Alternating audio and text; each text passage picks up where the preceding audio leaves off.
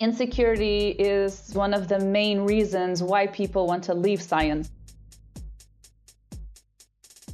Hello and welcome to the Science for Societal Progress podcast.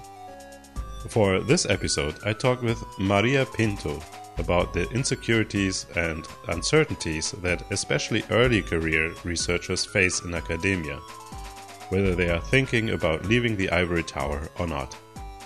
My name is Maria, and I'm currently a PhD student at the University of Vienna at the Microbial Oceanography group, and I work with plastic-eating bacteria.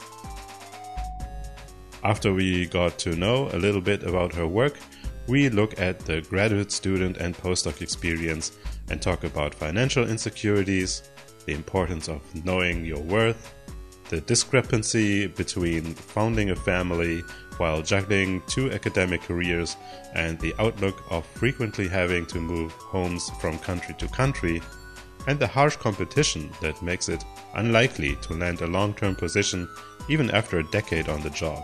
Overall, early career researchers are foregoing salaries, benefits, and planning security for their lives to enter a bitter competition for the few permanent positions that are available. Of course, the details vary between countries and even institutes, but overall, life as an early career researcher is not cozy. We don't present solutions here, but maybe we can do something to counter the stereotype of the spoiled academic.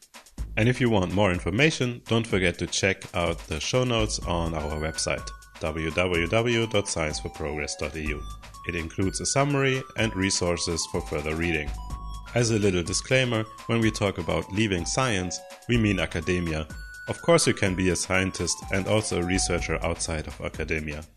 And with industry, we basically mean any non-independent job outside the ivory tower.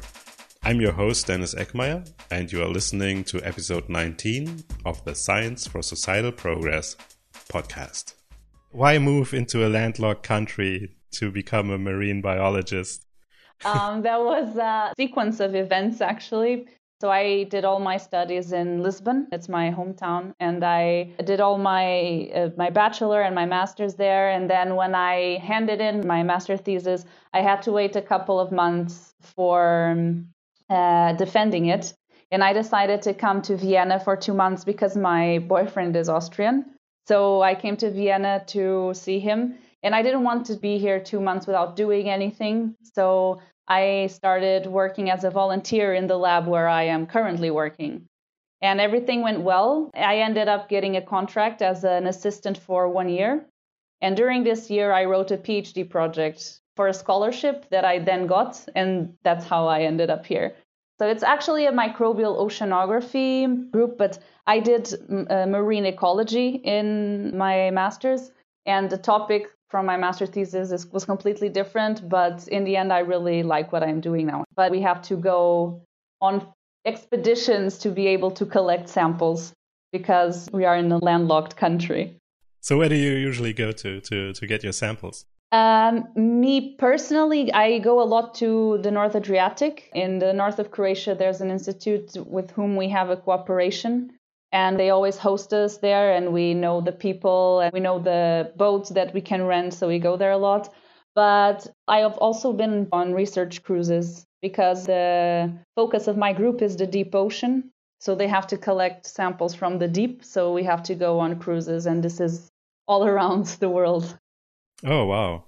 But in the deep ocean, you also find plastic? No, I don't work at the deep. I'm an outlier in my group. I work with microbial oceanography on plastics on the surface because you can find plastics in the deep, but to collect it is really difficult. Yeah. Really, really difficult. They can't just bring you some samples since they're going down there anyways? No, you would have to be able to drag a very, very large volume of water to be able to collect enough material that I could use. Oh, I see. So that's why it's difficult it's if not impossible, I'm not sure to do that at the moment. Have you already identified plastic-eating bacteria? It's on the process. Right now I have some incubations and I'm working on them and trying to work. I'm mostly working with genes and genomics. Since we recorded this episode, Maria opened a website to showcase science communicators for marine biology called Oceans for All. We, that is Science for Progress, partnered with her site, and you can find a link in the show notes. You will also find a link to her YouTube channel called C and Me. I wanted to do something with science communication, and I thought about starting a blog, but I'm not a very talented writer.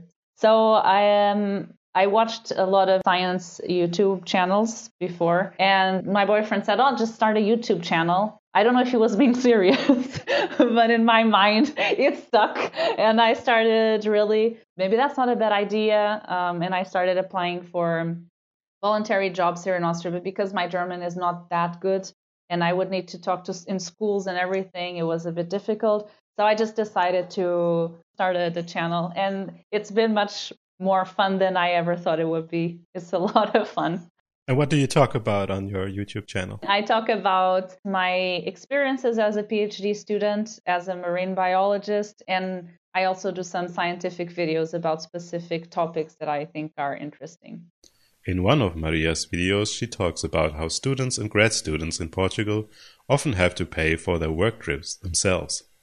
I know some people who don't have the support from their projects because the project has not so much money, and they have to put money of themselves, for instance, for housing and for transportation, because the project does not pay for that. Now, it's not the project. By project, I mean the person who is behind the project. So the principal investigator just won't pay it. Yeah. And I don't know.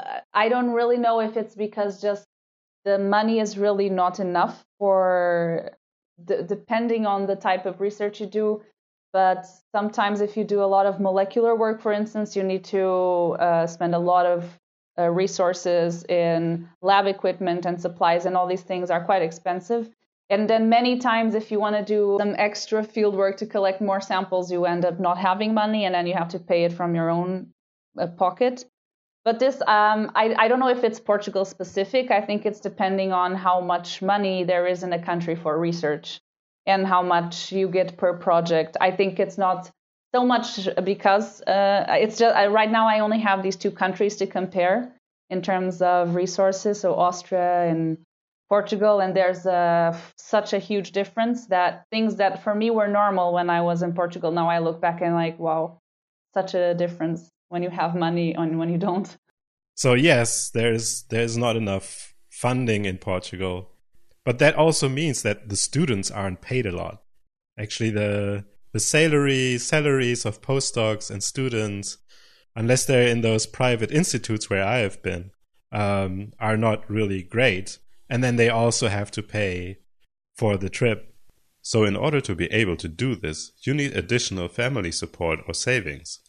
The average student may not necessarily be able to afford it, which means there is a bias favoring the wealthy. Exactly, especially for conferences. For instance, here in Austria and even in Germany, I know a lot of people, it's normal to go to a conference outside Europe. It's because it's most conferences in microbiology, not most, but many are in the States or sometimes in China or it's somewhere else. And for me, it's already normal to hear people saying they're going to go to these places for a conference. But in Portugal or people I know who are doing research,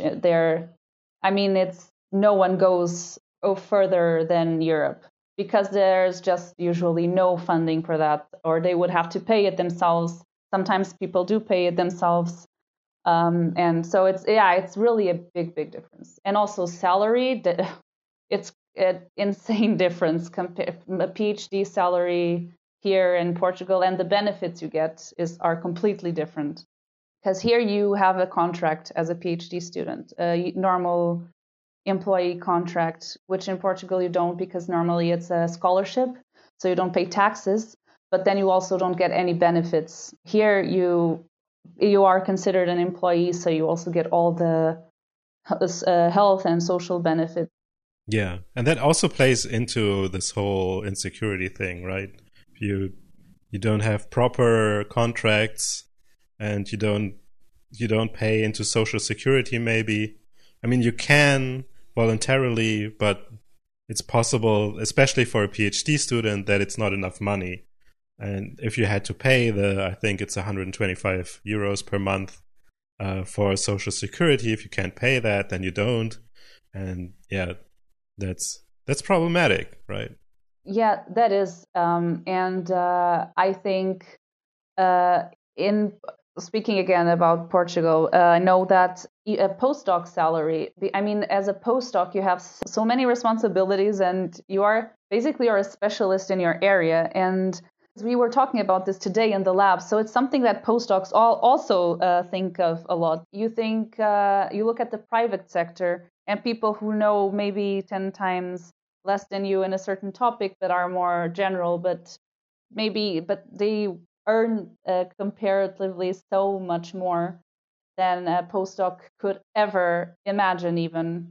Even here in Portugal, it's even a whole other dimension, I think, and I think it's all over the world a bit like this. I think scientists are not known to be generally super well paid.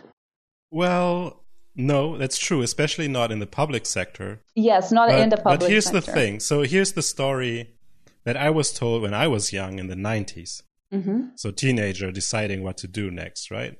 The story narrative is you go into the private sector to make a lot of money, and you go into the public sector to have a safe job. You work for less, but you'll have more job security. Yeah. And it turns out, no, the job security is just as bad. Yeah. Or worse, maybe. It depends where you are. Mm. And you don't get paid. Yeah. Yes, exactly. So what is the benefit? Our academic institutes are aware of the problems people are facing at the transitions between career stages. Thankfully, workshops to inform students are becoming more common. I just 2-3 weeks ago went to a workshop, which is kind of related, called Ending a PhD, What Next? It was a kind of a workshop developed by the doctoral school at our faculty. And they invited people from outside academia to say what they would be looking for in someone who would be applying to their company or NGO or something. So in that workshop, did they hand you a list of skills that every PhD has that they're not aware of? Or did you develop it in some sort of game or... Yeah, it was a very self-discovery. It was very interesting and kind of motivating. It was really nice. We were only 15 people, so we were all talking with each other and talking about what we learn as PhD students, project management, teaching, or how to deal with conflict, how to work in a group, how to work under pressure, how to organize your time, how to deal with failure, all these things that once you've realized, you think, yeah, that's true, but you really never think that might be important somewhere else. And so we were just talking about examples where these tasks or these things that you learn throughout your PhD could be important. And I think even if you want to stay in science, these are good exercises to do, to be aware of your value. That was more or less the whole point, is to be aware of our value as professionals. And there was also a lady who was a coach, a scientific coach. And she was telling us it appears that there's equality being reached, that even in science, it is men, if there's someone looking at a CV and you are a woman finishing a PhD and you are between 30 and 35, they will think twice.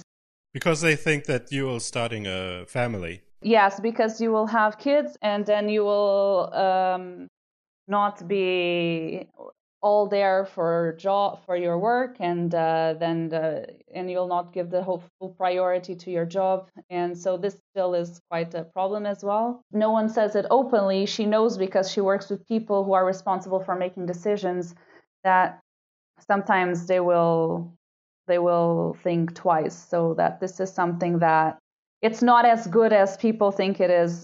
Many of my friends, not only women but men as well, think a lot about this family situation once finishing their PhD. A lot of people are considering not continuing in science because of the instability that it creates and the fact that will not facilitate building a family.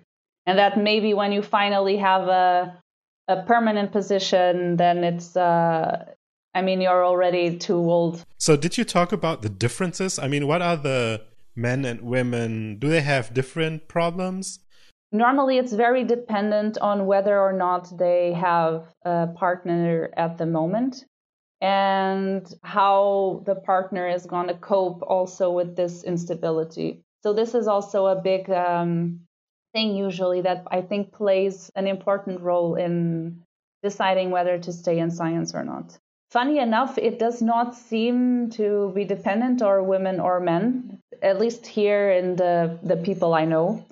So it's quite, I already know people who left science who wanted to have stayed in science, mostly in Portugal, because they wanted to be able to stay in Portugal because of family or partners or whichever reason, and they just couldn't find a job. They would have had to leave the country.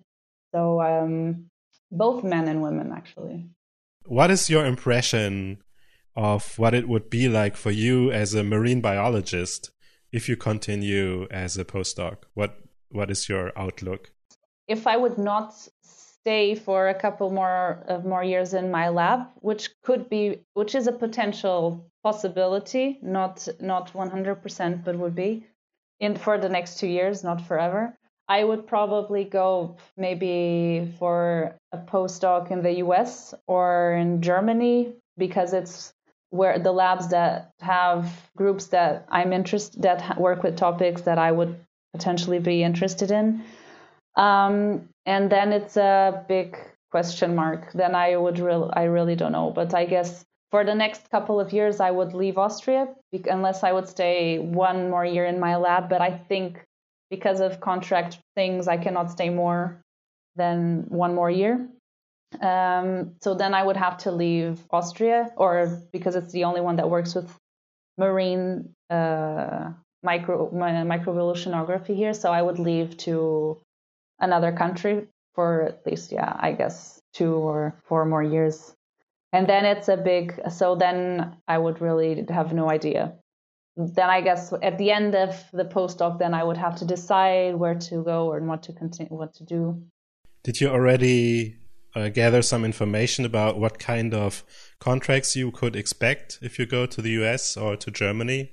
Is it more common to have longer contracts or short-term contracts? It's short-term. 2 years is the common. It's not enough for a study. No, it's 2 years postdoc, 2 to 3 years. 3, but I saw, because I am part of some mailing lists for position openings, and I saw some on postdocs, and sometimes I check just to have an idea of what's out there. And it's normally for 2 years. Yeah, and Germany and the States also the same, 2 years. It sounds like you would have to have a clear idea what your experiments will be and what you can do in the lab before you even start, because otherwise you don't have the time to do a full study in 2 years.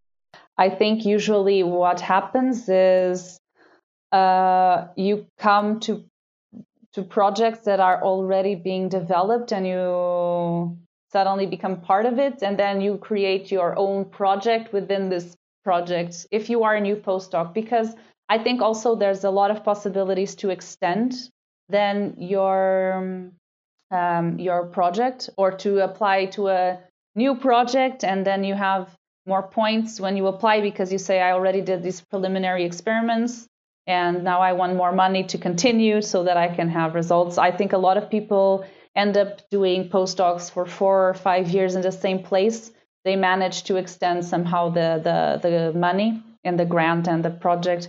But usually I think the initial plan is 2 years, and then you can try to get more funding for continuing your research. It looks like for me one of probably the most stressful times, because you have to have so short period of time, and you have to show what you're worth, kind of, so that you can then apply to new grants and ultimately get a permanent position somewhere.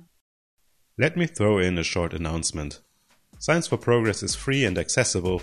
However, in order to keep going and to continue and improve and grow, we need your help. You can find information on how to support us on our website www.scienceforprogress.eu if you follow the menu to Your Support. My sincerest thanks to those who are already supporting us, especially through Patreon. Every contribution helps, no matter how small. Now let's get back to our conversation. College graduates are usually in their mid-20s. By the time they finish a PhD, they are at their late 20s to early 30s. Then follows postdoctoral work, often more than a decade. So people stick with these uncertain conditions for a long time at an age at which one usually founds a family, before it becomes clear whether or not there will ever be a proper long-term contracted position for them in academia. Even if it's with 40 or 45 and you then get a permanent position, then you start developing your own research group until you finally have kind of your niche and everything established. It might take a while as well, and then takes time to adapt to everything new. And it's I mean, you really need to be passionate about what you do. That's, I think, really the thing. You really have to like it. You must like it, and I like it very much. So, but I don't like the insecurity. And I don't think it's you like it. You must like science so much that you don't care about your daily survival. I don't think that makes sense, right? That should not be the case. You should be able to know that you can live off it and do what you like. I mean, yeah. But the system is kind of built that way. I think that you have to, the ones who stay are the ones who love science so much that they are ready to give up a big part of their lives for it. Of course, not everyone. And a lot of people make it through with family. I mean, I know people who have family and have a good, stable position, but it's not the majority of people who try. But of course, it can happen, and it doesn't mean that everyone has to throw away all their life. There are scientists who have a personal life as well. But now I think because there are so many at the PhD level, there are so many people now doing a PhD, and the number of people who think about pursuing science as a career has increased so much that competition is, I think, growing so much that it ends up kind of being the people who give everything to science that stay, and everyone else, by their own mentality, start dropping out because they think, I don't want the hassle, I don't want this. And there is no, it's kind of sad that a lot of people give up because of that. So what are your plans when you're done? Your actual plans? I don't know. I really don't know. So this is really close to my heart right now, this topic, because definitely the job security is something that plays a big part in my decision right now, in terms of, but not so much the 2-year plan, to be honest. It's more the idea that I might have to change the country I live in every 2 years, and or every 3 years or every 4 years.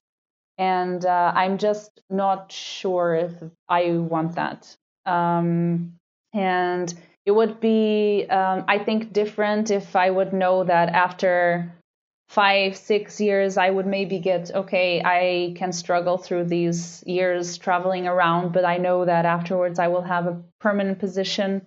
But even seeing people who are now, almost 50, and only now they're getting a permanent position, it frightens me a bit in this sense.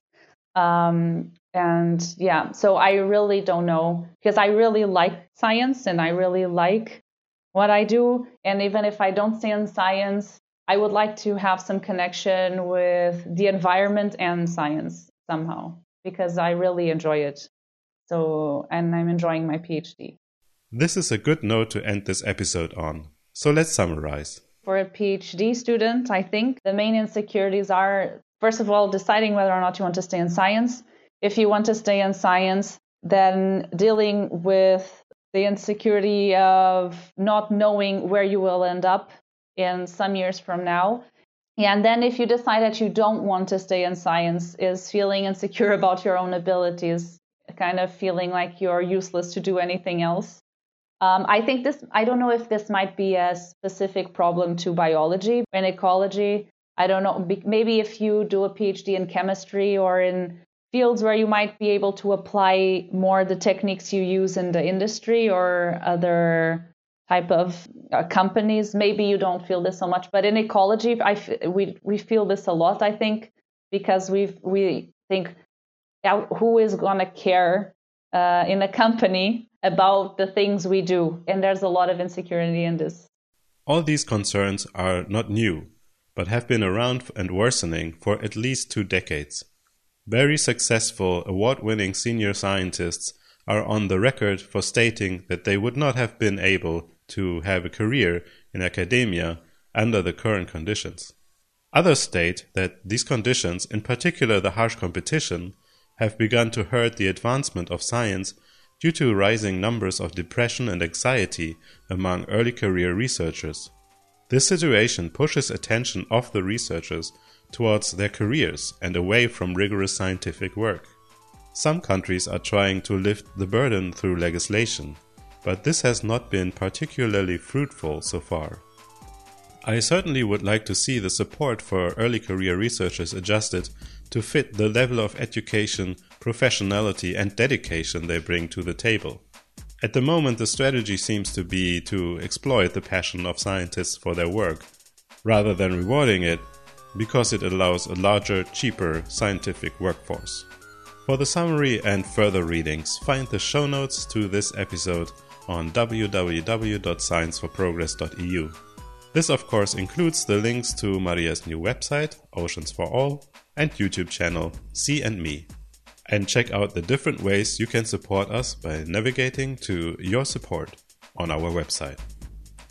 If you have questions, critique or suggestions, get in contact by email info@scienceforprogress.eu or on social media @sci4progress for Twitter and Facebook. Have a good day. Bye bye.